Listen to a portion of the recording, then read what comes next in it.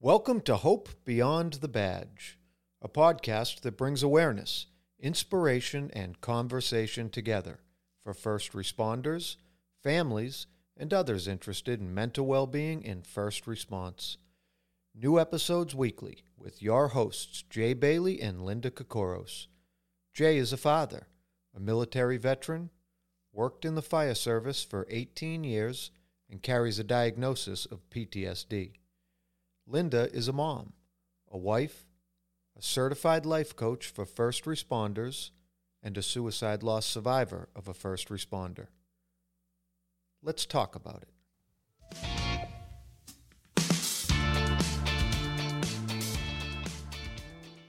On today's episode, we'll be speaking with John and Jackie Rescigno.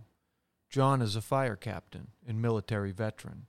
John and Jackie are here today to discuss how trauma encountered through duty can impact a person's life and influence their relationships with others. John, Jackie, thank you both so much for joining us today on the podcast. Thanks for having us. Yeah, thank you. Guys, thank you so much for coming in today and chatting with us. Tell us a little bit about yourselves, your family, kids, where you live, etc. John and I are originally from Saugus. We met when we were 12 and we went to middle school together. And we reconnected later in life after he got home from the military. We are 40 years old. We live in Wilmington, Massachusetts now. John's a fire captain. And I am a contract manager for a restaurant company. And we have two children, twins, 5 years old, a boy and a girl, Genevieve and John Jr. And we have a golden retriever who's 2, who pretty much tears up our entire house. I know all about that puppy stuff. We have a young puppy too. Does the same thing. Yeah. We love, the sports, the dance. We're always busy on the weekends. We love to travel with the kids and New Hampshire, Winnipesaukee, things like that. So we love being outside. That's awesome. Thank you for sharing. What branch of the military were you in, John? The Army Guard. Enlisted originally because they were at that point, they were prepping for the invasion of Iraq. So you know how the recruiters like to entice people and whatnot. So the WMD thing was a big thing at the time. So that's what I ended up like kind of going down the road for that because it was a quick ship. So then deployed to Iraq in 04, 05. Was up in the Beijing, Iraq area, Fob Summerall, and then down at Butler Range Complex, which was east of Baghdad. Well, thank you for your service, John. You mentioned weapons of mass destruction. Did you work with explosive ordnance? No, I was chemical operations. We were going over there to mitigate anything that they found. Okay, all right. That was our initial mission. Obviously, that didn't happen. Our actual mission was not that after that, but it just became general convoy, FOB, security stuff. Did you go through Fort McClellan, or was that after the Chemical Corps had moved to Leonard Wood? It was moved. I went over to Fort Leonard Wood. And now you're a fire captain. Is that something that you always knew? Like, did you always know that you wanted to work in the fire service? Or is that something that you decided after you completed your military service?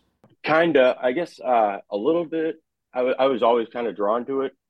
I wasn't exactly sure at that point. Like when I was younger, like kind of getting out of high school, and I knew that going in the military would increase my chances to get on and all that stuff too. So that was one of the many reasons of why I kind of went down the military path to try and get myself into my foot in the door. I mean, I didn't get on right after I got back either. It took a little while.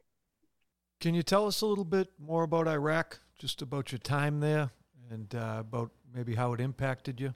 No, yeah, I definitely lost some weight over there.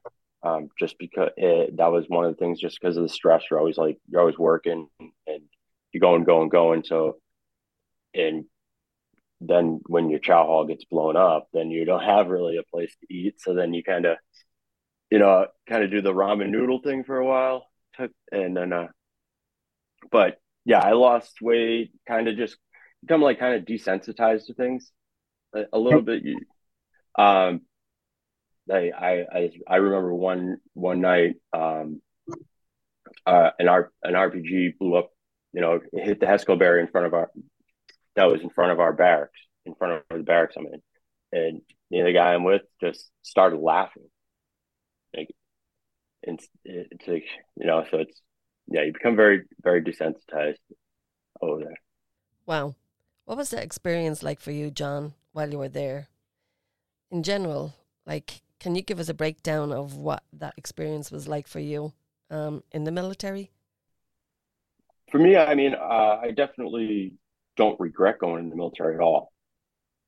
Um, it def it does give you some good skills, and uh, it the value, I guess, the values that they try to kind of build on or encourage are like good core values to help, like, especially for people that are kind of like at that point in their life where are they don't know which way they're going to go. College isn't really their way, and you know it's either that or you become a townie and go down that road.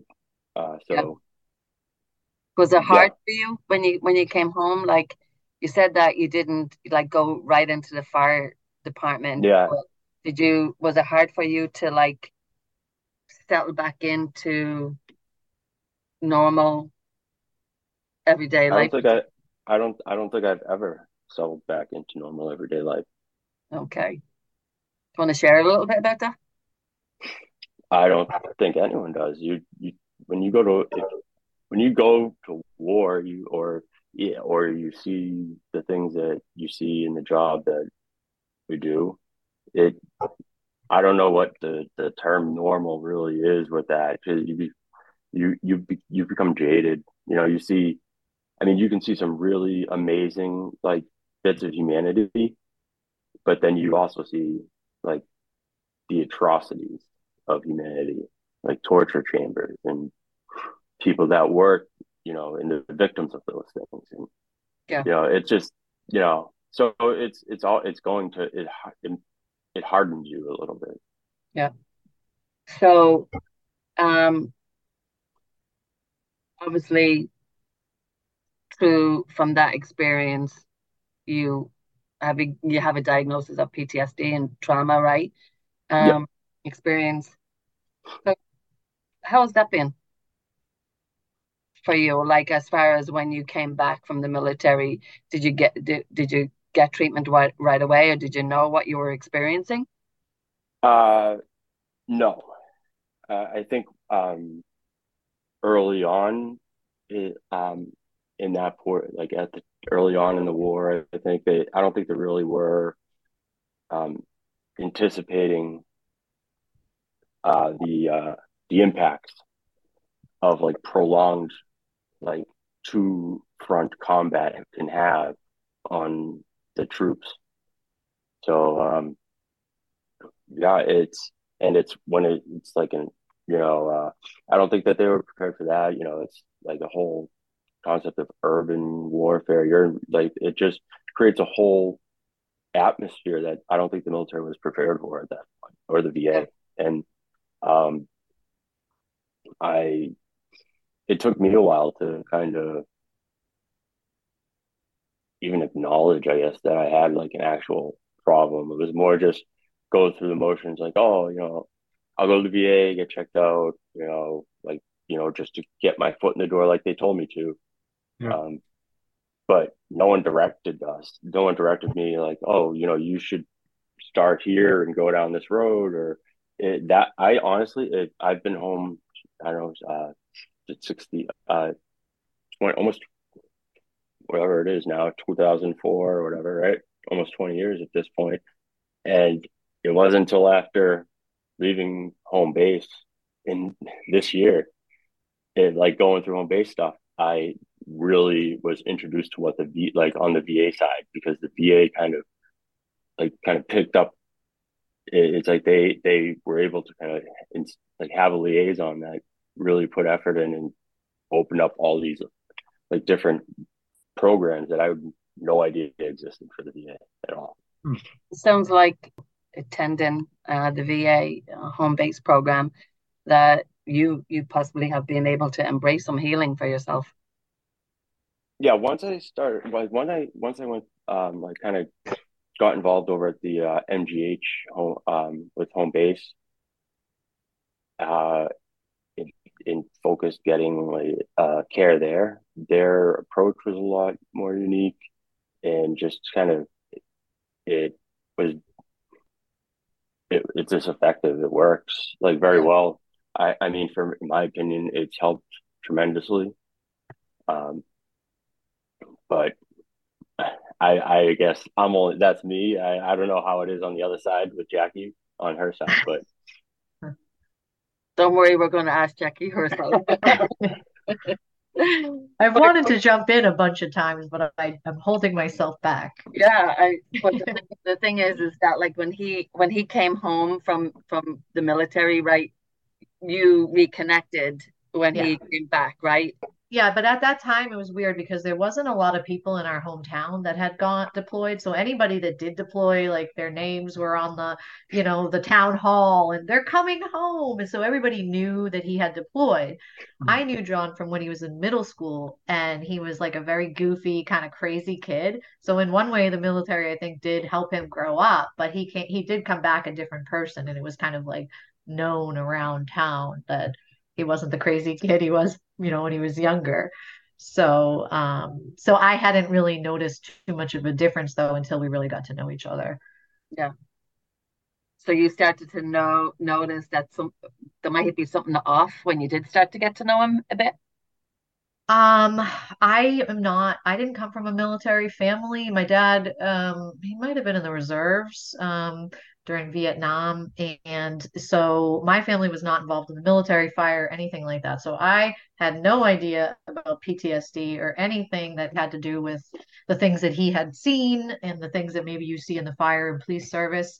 So I guess I was naive. I grew up same as John, though, like middle class, middle to low class in Saugus, and had a pretty nice life. But so when I met John, we had a normal type of relationship, but there were some things in the beginning that I noticed that were different that we knew of the PTSD diagnosis, but I didn't really fully understand what it meant. It just felt like a word that was connected to his name, but I hadn't really looked into what it actually was until we started maybe 10 years later. I just ended up altering my life around some of the things that I noticed. And we just lived that way for 10 years. And I didn't even realize that that was connected to PTSD. I didn't realize there was anybody else that had symptoms like that. I thought it was just very unique to him. Wow. Do you want to share with us some of those things that you noticed? Some of the symptoms of, PTSD, there's, the nightmares. I don't know if John, want me to, I mean, these are very the standard symptoms, but I had never seen anyone that had experienced nightmares before, and they're real. Like I had read about them, but they are real. I would see them, and I didn't know if I should wake them up, and lots of, symptoms with insomnia and sleep, lots of problems with that. Difficulty concentrating on things. I mean, John's very, very smart. He is going to law school this year coming up, but difficulty with concentration. Whenever we would go out in public, always wanting to, be hyper vigilant, looking around, not wanting to be in places where there was a lot of people. Like we haven't gone to Disney World yet. We're gonna hold off on that, I think. Places like that I would always avoid. I would just kind of try to, make his life a little bit less stressful by taking over. And it kind of come naturally with like a firefighter wife. The husband isn't home, the wife takes over and tries to take charge, and it just became a natural flow in our life. So we avoided a lot of situations. Any type of conflict in public, irritability and things like that. So I would just, kind of get us out of the situation quickly. So I also became very hypervigilant of my surroundings and where we were going and if there was easy ways to get out. So I became very hypervigilant myself. Yeah. So basically, counteracting or what needed to happen to have Yeah. be comfortable. Yeah, Yeah. yeah. And it wasn't, I guess I would say it wasn't too bad as we were in the early stages of our relationship. But then, I mean, from what I've heard I from would say it was after the tornado that it got worse. we had a tornado hit our house when we were living in And I Oh, was Rescigno. home. wow. Yeah, and I don't know if that maybe triggered something because John was home, and when it hit the house, it actually did hit the house, and we had to move and things like that, and we moved in with his parents.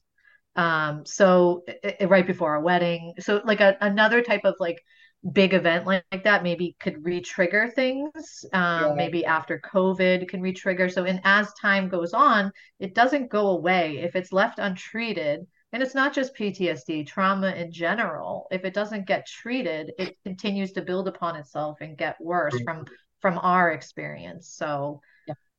that's what kind of led us to home base. I would imagine that being in close proximity to a tornado is going to have some kind of an emotional impact on anyone that has also been in close proximity to wartime explosions.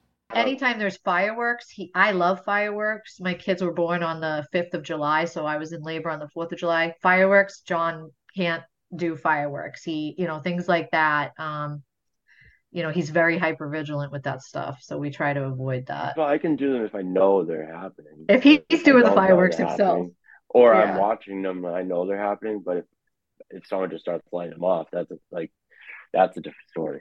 And fireworks is sort of a clear example of a trauma reaction. And then there's others that are a lot more subtle and more difficult to recognize. Jackie, it sounds like along the way you were able to recognize a sort of disruptive presence in your lives, but not necessarily aware that those disruptions were actually trauma symptoms. And then you got to home base and came to that awareness through whatever information and services they provided. Was that a relief? Like to come to a deeper or better understanding and to know that there is help and people do recover? Yes, it was. I mean, it was. I guess it wasn't until I was in the program that when they put up on the screen what the symptoms were, I mean, I cried during the program. I have 2 days of an intensive therapy for us, or educational, they would say it was, because we weren't actually a patient, your support person in that program. Um, I didn't realize that anybody else, and it was interesting because there was like 20 or 30 men with the exact same thing, and all of the support people with the exact same thing. Every word on that screen fit it to a T. I mean, there's other things like included in different types of trauma, possibly from childhood, and everybody's different. They may have had addictions and alcoholism, but around the PTSD symptoms specifically, it was like literally everything I had dealt with for the past 10 years. And it was like, okay, like, we can do something with this. Like we can, like, this is not just who you are. This is a symptom of things. And maybe I can learn ways to help here. Was it sort of a relief for you when you did the virtual training to see the slides on the screen? Oh, definitely. It was definitely a relief because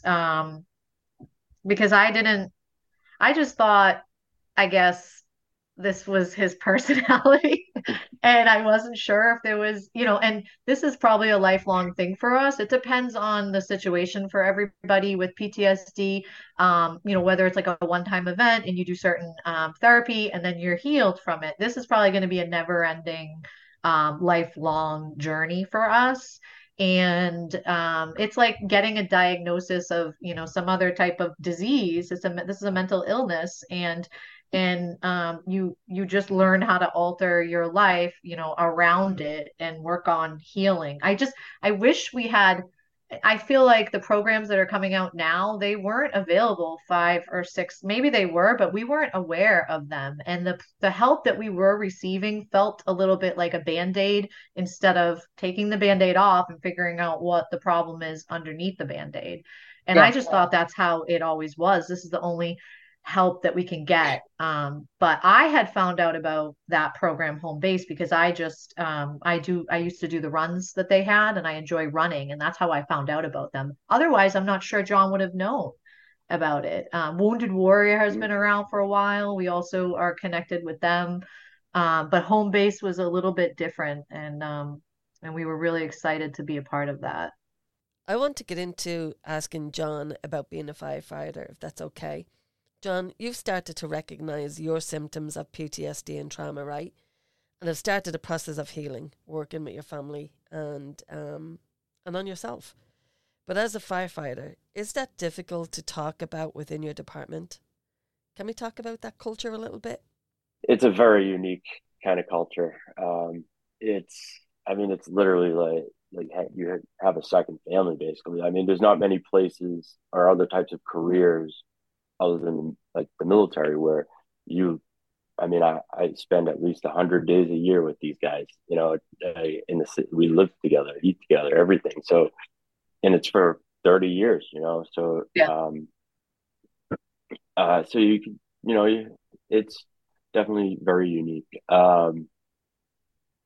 When it relates, obviously, it's also has a lot of veterans concentrated in it. You know, so we coming already with baggage anyways, and it's and then whatever else, like Jackie had mentioned earlier, like whatever existing childhood, whatever stuff, pre job stuff. But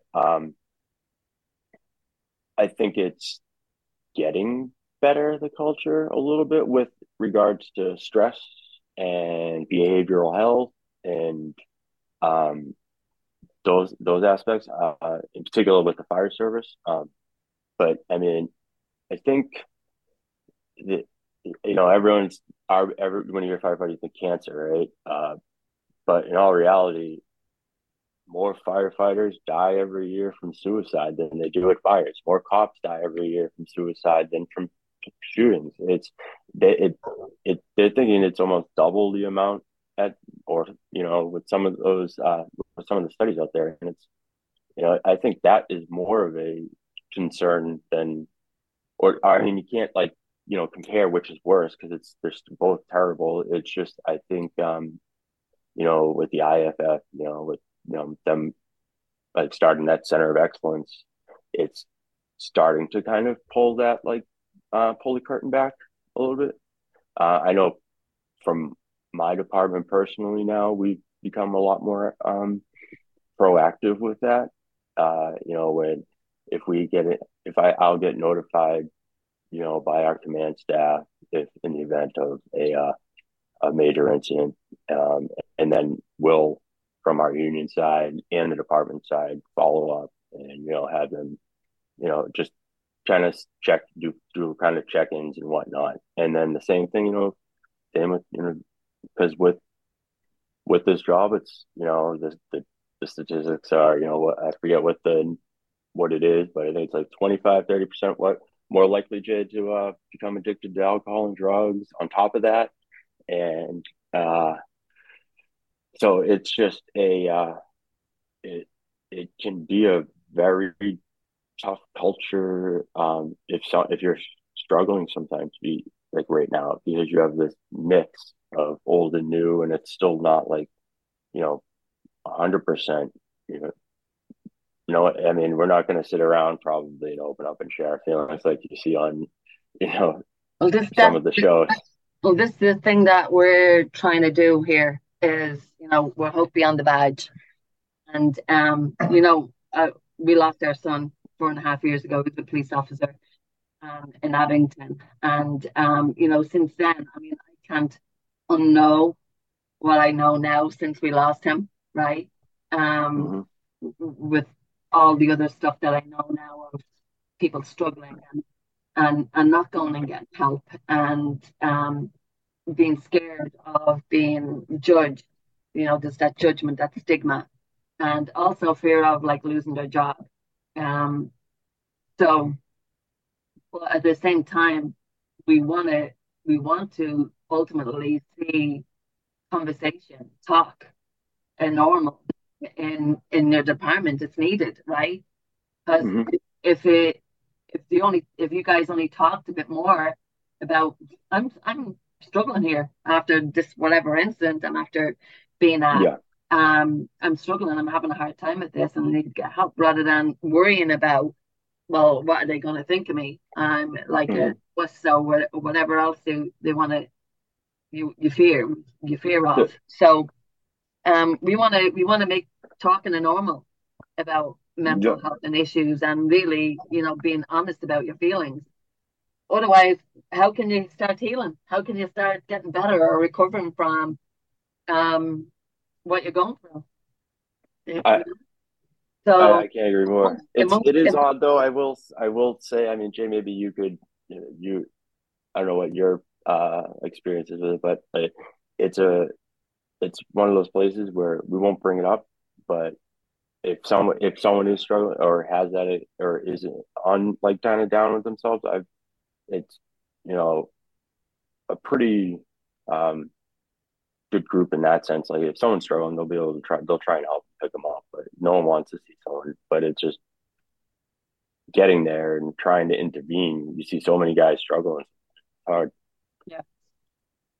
yeah, I agree with that. You mentioned living in close proximity, right? Eating dinner together. It's the firehouse is a home, and it's also Hmm. a veteran-heavy culture, and that baggage comes along with it.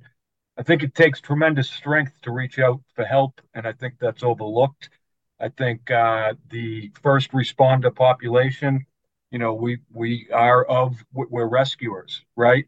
So that's serves as a barrier to finding that strength to reach out and say, I'm the person that needs help, especially to our coworkers, to our brothers and sisters. It shouldn't. Hopefully, conversations like the one that we're having right now will contribute to change.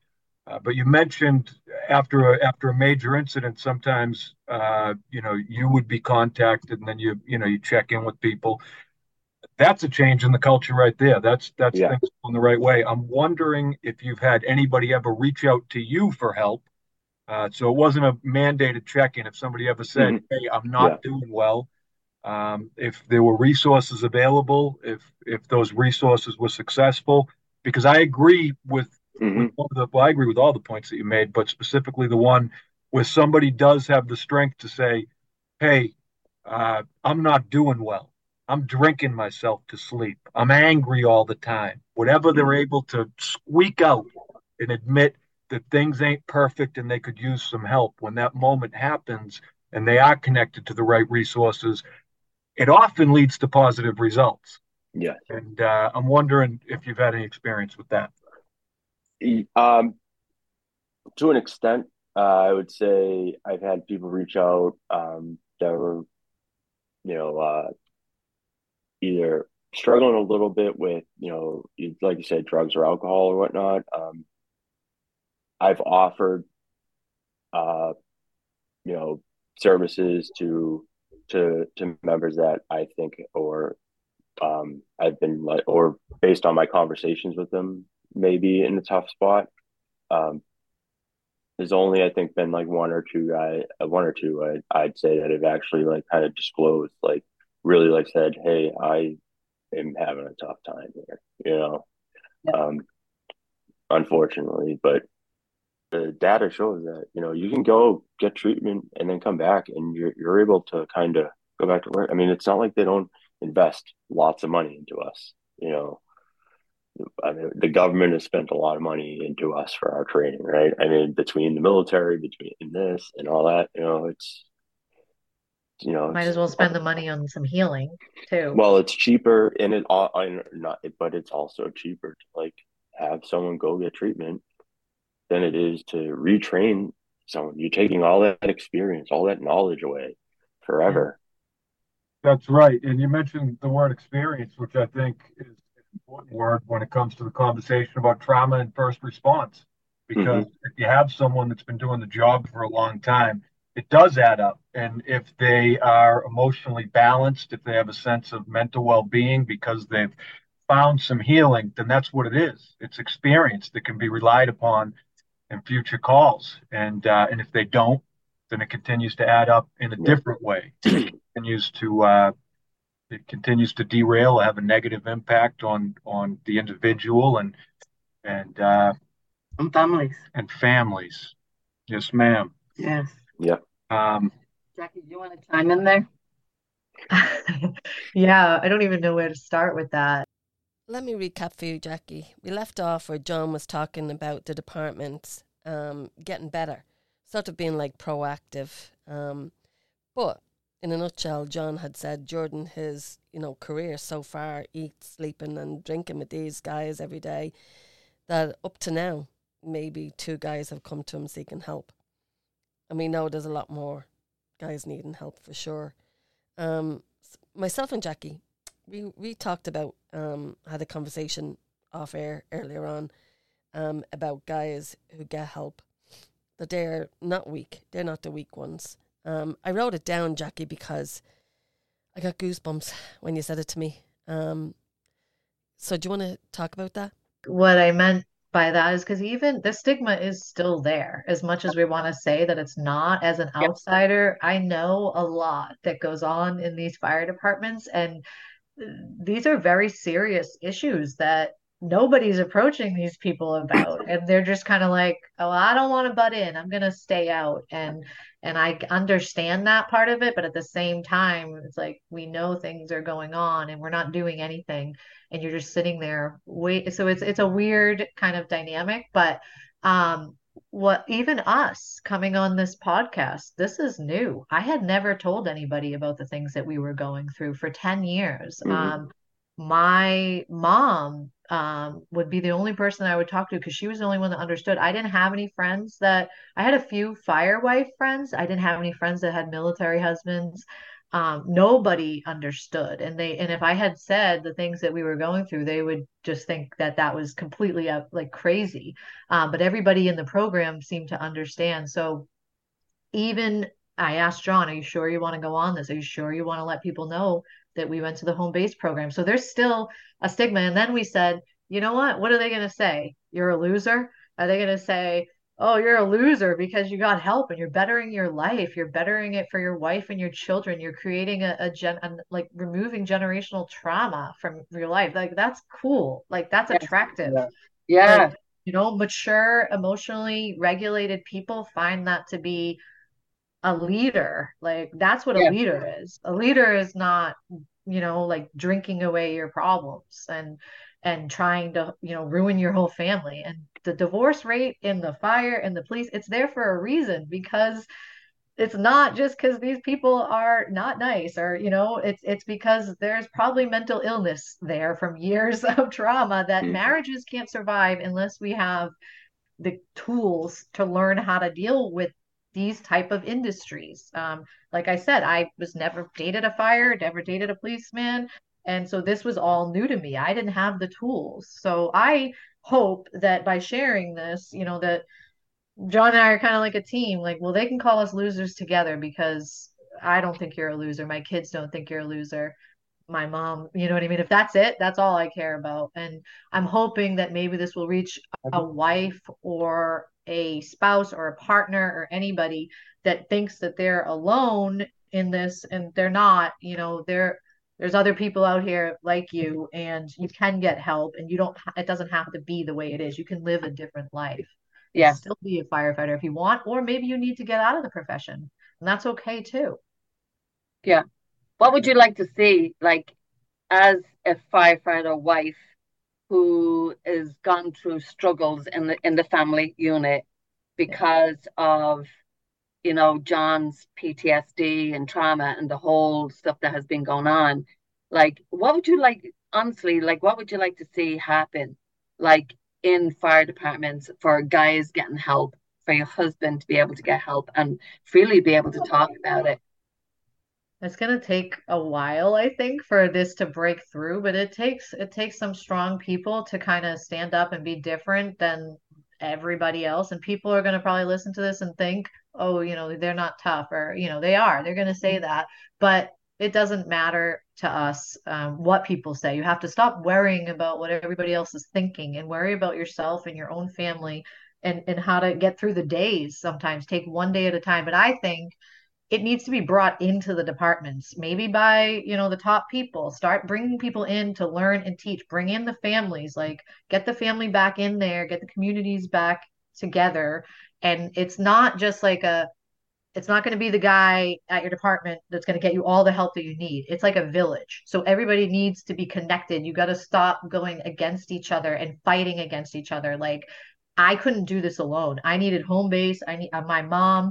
I needed a lot of people to help here. So Yeah. it takes a village, and the resources are still not fully out there to a lot of people yet. So when you start talking about, hey, I went to home base, like, or I went to this other program, it maybe will get in somebody's ear that it's not that hard to get set up with this, and it's not that weird to do something like this.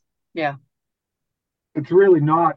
When I No. initially reached out for help, I was pretty vocal about it in my department for some of the Yeah. reasons John hit on earlier, like the intimacy of the culture. We're sitting there, breaking bread together, a couple meals a day, living together, and I knew that there was other people that were having problems as well, and I wasn't comfortable.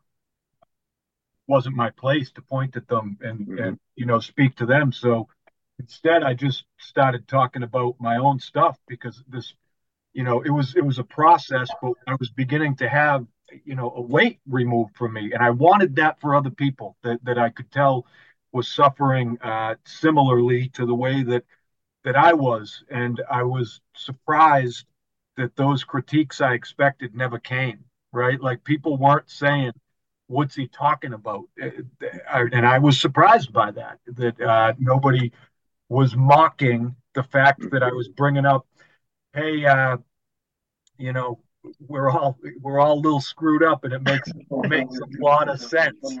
Jackie, I think you made a really good point earlier that other cultures don't experience this, right? These types of regular encounters with trauma. If somebody works in retail and their coworker falls from a ladder and breaks their leg Yeah. and they come home, what happened today? That has overtaken their perspective.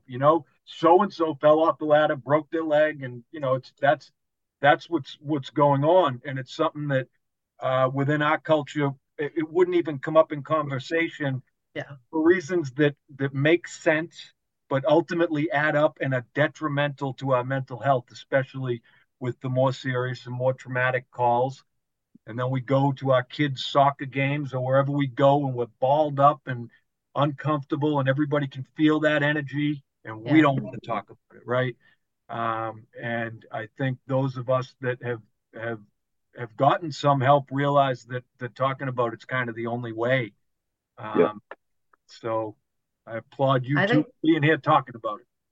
I think that's a good way to put it too, is that by Yeah. like kind of talking about your own thing and slipping in, how you got help for it, it seems to open it up to other people to ask questions and some Yeah. of the resources and there's resources for the families too. It's not just the person that's struggling, it's the whole family. So that and I was surprised that John was open to talking about it because he's a very closed off type of person. So when he said he was okay with doing this, because I'm kind of out there a little bit loud and stuff, and John's not. So I was really proud of him that he actually is doing this is a big deal for him to do too. One thing about like a lot of the guys going and getting help or seeking help, unfortunately, a lot of the times it's it's they're seeking help when it's in crisis, Yeah. when they're at a stage where they're in crisis that they're rock bottom and nowhere to go. I mean, it would be lovely if there was any listeners out there, or not lovely shouldn't be the word, but it'd be nice if there's first responders listening out there to say, you know what, it's okay to not be okay, and it's okay to talk about this type of stuff. Don't let it get to a crisis situation before you go and seek help. And again, like what you said, Jackie, it's not only the first responder or veteran that is, going through that. It's the whole family, right? It affects the whole family who are close around that person. That it affects everybody. Yeah.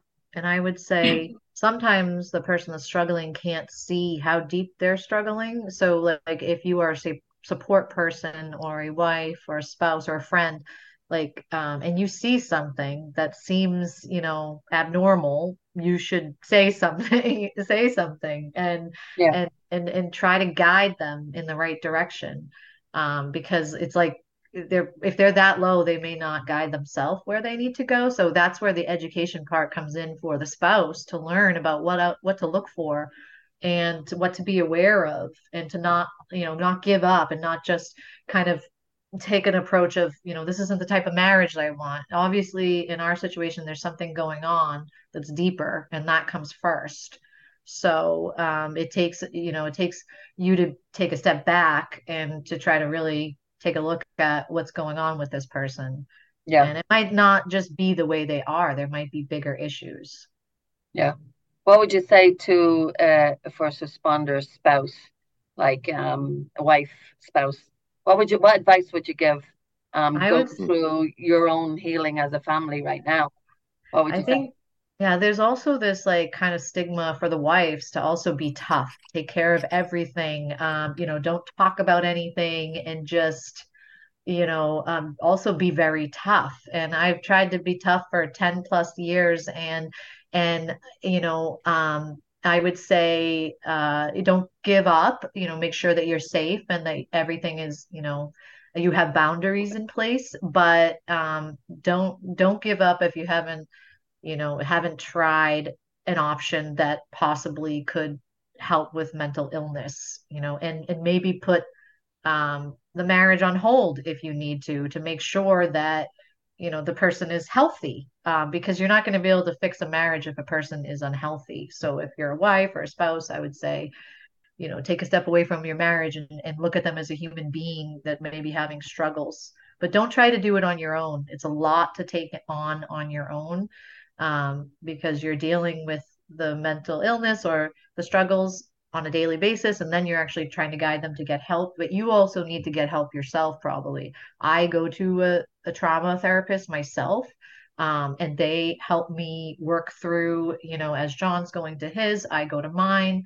So I would highly suggest that you also get your own. But I would suggest that it's someone that's very educated in the specific area that you want to work on. If it's PTSD, find someone that deals with PTSD. I have had a therapist that just say, take a bath, get some self-care, bubble bath. That doesn't solve complex trauma as a family member. So addiction, alcohol, all those things.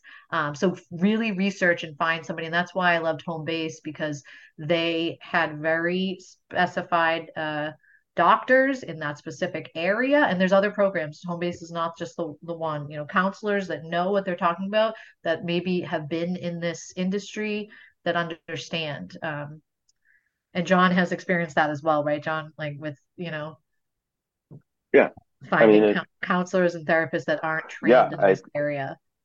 I think you need to have someone that is familiar with not just the area, but for like on our side, it's got to be someone that's familiar with our type of lifestyles, or like in our, it's a different livelihood, it's a different mentality. Uh, it's, I mean, we're a profession that will literally, Jay said he was like waiting for someone to laugh at him and at the kitchen table, right? We'll laugh at someone when they come in and like for getting hurt, but between each other and stuff. But then it's whatever. It's a weird environment. So I think it's absolutely, like you have these organizations like Fraternal Order of Firefighters, Military Veterans, and that are local organizations that are, I think, trying to kind of bridge this gap a little, Yeah, where it's run by local firefighters in the area that are familiar with the people in the communities and relate to them. one of the guys on my old department, he was involved in it. You know, he's a vet, had some issues, and same thing. He got involved with this and once realized, something needed to get done to change it. So might as well try and do something. Yeah. Well, I know from going through our trauma ourselves as a family, with losing Alex, that diving into helping others find a way of healing has been such a therapy for me personally. And I know you doing this together, like the podcast, right, for us, has definitely also been uh, some rewarding part of healing. I can only speak for myself. I can't speak for Yeah. Jay, but it has been definitely rewarding for us doing this podcast and talking and interacting with some folks like yourself. But John, I just have to touch a little point on here. What does it feel like for you Mhm. having Jackie be so supportive um, of you, helping you heal? I would love to hear this one.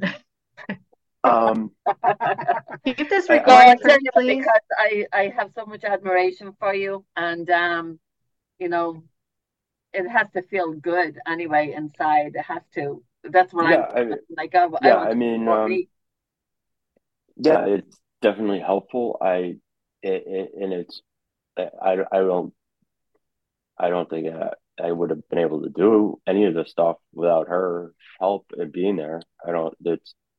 There's no way I would have been able to kind of, get to this point at Yeah, all, like without her. My, it's just, her mother, same thing, has been very supportive. The two of them have been super supportive to me and helpful. And, I don't know, I don't know really I don't think it would have been, I don't think that the alternative is like, would have been healthy for me. yeah. I love that you recognize that. That she is a very huge supportive factor in your healing part of life. And I also heard you say the word, you know, I don't feel I wouldn't be at this point where I am now, you know. Hmm. But also recognizing that you are healing and you are, a little bit better off than where you were before you started any programs. So, Oh yeah. that's on the road to health, right? Healthy healing. Hmm. So that's good. Yeah. I like Yeah. that. Jackie, Yeah, you want to chime in there? we're in a totally different place than we were last year. Um, and it took, from when we decided to do this, we had talked about it 2 years ago, and then it took a whole nother year before we even did it. And that took almost an intervention for it to happen. So when I don't want other people to have to go through that. But that's when I say don't give up. And it wasn't. It was slow because it needed to be that way for us. But this is 3 years in the making of trying to start the process to heal. So we're excited about where we're headed. And we've definitely changed. We're not the same people we were. It's almost like starting over. Yeah, But John is a beautiful person with like so smart, and I just didn't want my kids to miss out on that. And I was like, I'm gonna not gonna stop until I fight for my kids, to have the person that I know, and not this mental illness or struggle take over. yeah. I love that. It's not easy, I will say, but I encourage other people to try to get as educated as they can and, to lean on other wives or spouses or friends like Linda, people that know, that understand, Yeah, that don't judge, because it can be a very judgmental thing, to talk about those type of problems because they think, some of the problems are just like you brought onto yourself, but there's things underneath that cause those problems. yeah. And you can always connect with me anytime. Thank you, Linda. You're amazing. Oh, thank you. You are too. So what I just want to sort of end today, by saying thank you for coming in. John, I hope that you continue on with um always being open to um different types of treatment that are going to be helpful for you, and continuing on with that. Never give up. And also Jackie, yourself, like continuing on to be his support person to all of this. I mean, if I'm listening in tonight, if I'm going to be a spouse or someone listening in tonight, I'm going to be like, wow, this is one strong woman. Oh, thank you. Yeah, this is one Right. strong woman that is very, very supportive of her husband. And you're definitely a guiding light for others that are going to be listening in. Yeah, that the struggle is real. It's out there, and it's not easy going through that every day, but you definitely make it. You know that, hey, this is worth it to help our family heal through it all. And John, I wish you the best, and thank you. Continue on with your healing. Continue on to encourage guys in your department to talk about really how they're feeling, not just like hey, I'm drinking to show whatever it might be, that type of stuff. But like, I'm hoping that the departments will start to continue to recognize that it is there. And if the rates of first responders and firemen and police officers are still suicide, the numbers are still way up there. Well, then guess what? It still is a huge issue. Yeah. I mean, there's a great research paper that was published by the Ruderman Foundation in Newton, and it just highlights all of these issues that, yeah, it's a real problem. Yeah. And I don't think, it's acknowledged. I don't, because, oftentimes people don't really think that we're really, there's a person behind it that goes home to their family. Yeah. And we all need to realize that for sure. And I know that I'm never going to stop talking to make it that it's a norm. I'm never going to stop talking. I'm always going to be heard, and I know this guy is never going to stop talking. So, and I'm hoping that today's podcast will also help you to continue talking about and being open about your own struggles. And thank you for coming on tonight. No, thank you for having me. I mean, thank you for having us. Yeah, no, thank you. Yeah, I feel lucky we met you. Well, I feel equally as lucky. Yeah, it's awesome what you're doing. It's really great, and it's definitely been like, it was definitely like another challenge that I was able to like kind of overcome. Yeah, this. Yeah. So I appreciate that. Well, it wasn't too bad, right? No. There you go. Another step towards healing. Yes, another step towards healing. It's about opening up. I think that you guys are setting a powerful example for other people that just haven't had the courage to start healing yet. I know that when I mean, life's always a struggle to some degree, but when I was really suffering, if I heard a fire captain on a podcast talking about reaching out for help and having his life get better, and then like listening to you both speak about your marriage in terms of improvement, I mean, that would have been quite a message for me to hear during that time. And I think it would have given me hope. Hope and courage to start healing, Jay, right? Yes, ma'am. I just want to finish off up by saying that John and Jackie are in this together as a family, going through healing and figuring it out as they go. They're an inspiration to myself and Jay. Their commitment shines through in the interview. We hope that other veterans who are first responders do the same and stand up for your mental well-being. You deserve that. Till next time.